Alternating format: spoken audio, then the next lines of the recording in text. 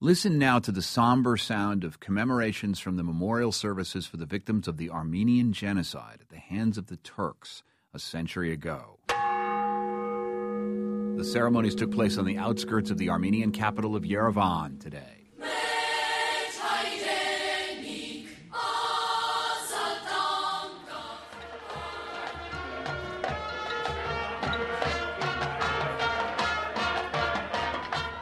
Now, this is a very different sound. That's the Vestal, New York High School Marching Band. I grew up in Vestal, New York, right outside of Binghamton, next door to an Armenian family, the Abashians. They were dear friends. My brothers and sister played with Roxanne, Velvet Nadine, Paul, Peter, and Kathy Rose for years.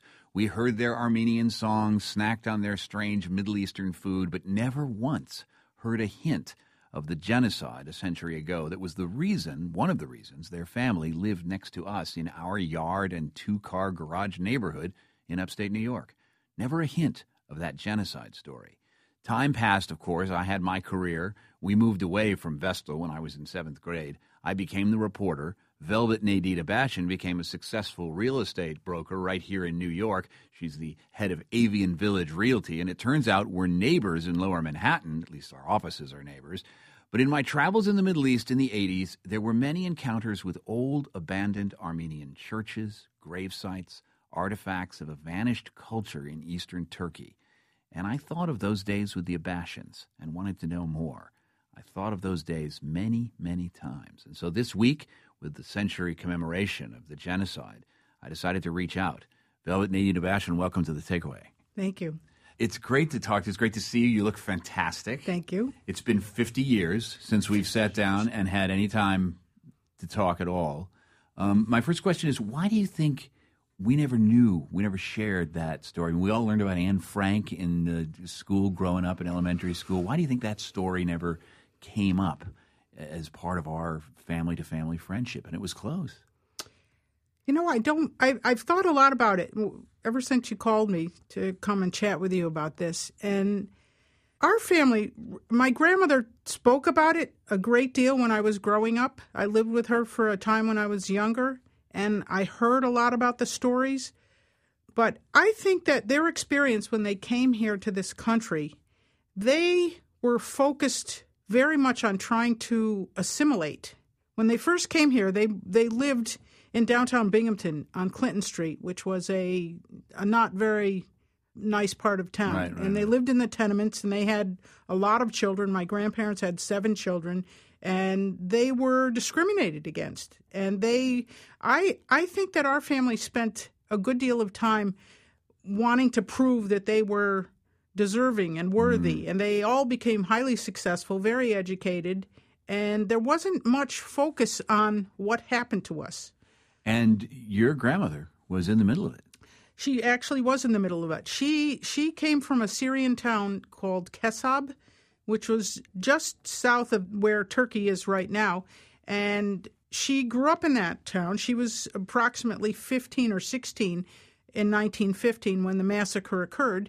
And very near their village, there was a mountain called Musa Dagh, which very famous mountain. And her family and her brother actually was, I think one of her brothers was killed in the revolution, but others were able to get the family up to the mountain, and they were part of that whole, I think it's Franz Wurzel book. He wrote a book in 1935 called The 40 Days of Musa Dagh, and the family went up there and held off the Turks, and the French came and rescued them.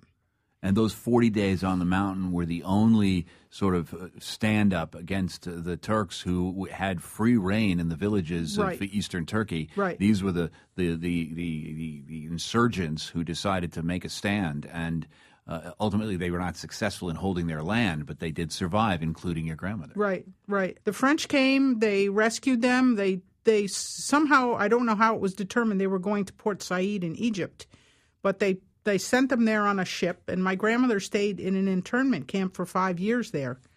It was run by the British.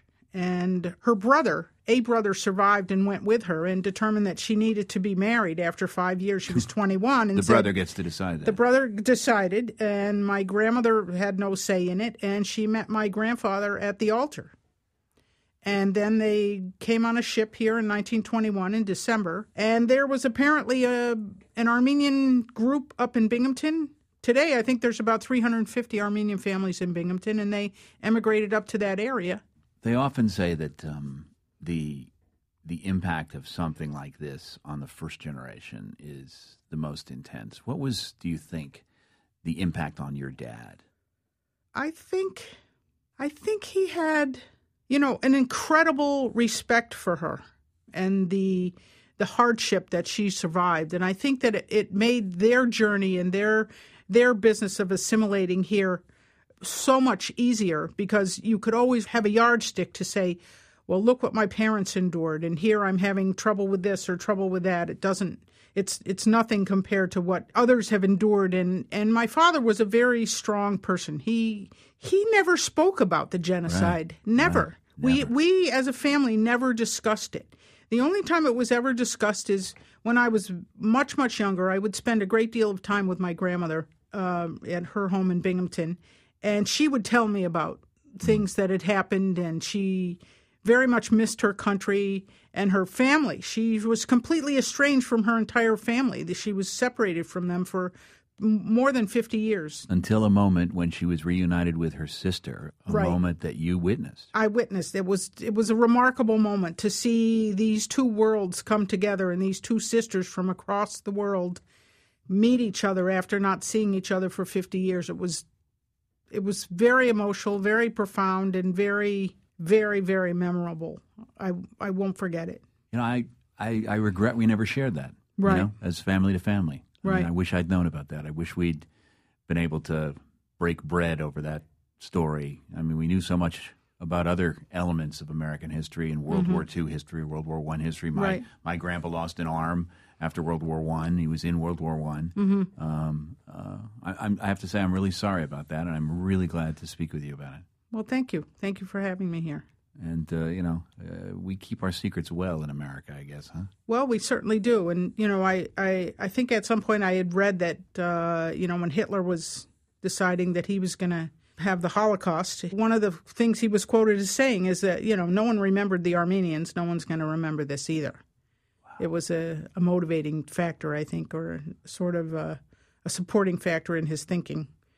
And it's surprising. Here we are 100 years later. And I'm very happy to see that it seemed this year, more than ever that I've recalled in the past, that the memorial and the remembrance of this event and the push to make it actually recognized by governments around the world who are not currently recognizing it is greater now than I remember it ever in the past. It's about time. Velvet Nadine Abashian, I'm very proud and thrilled to have you here in the studio. Thanks so much. You're very welcome. Thank you for having me. Armenian-American Velvet Nadine Abashian is the owner of Alien Village Realty and my next-door neighbor for 7 years in upstate New York in the 1960s. Her grandmother survived the Armenian Genocide.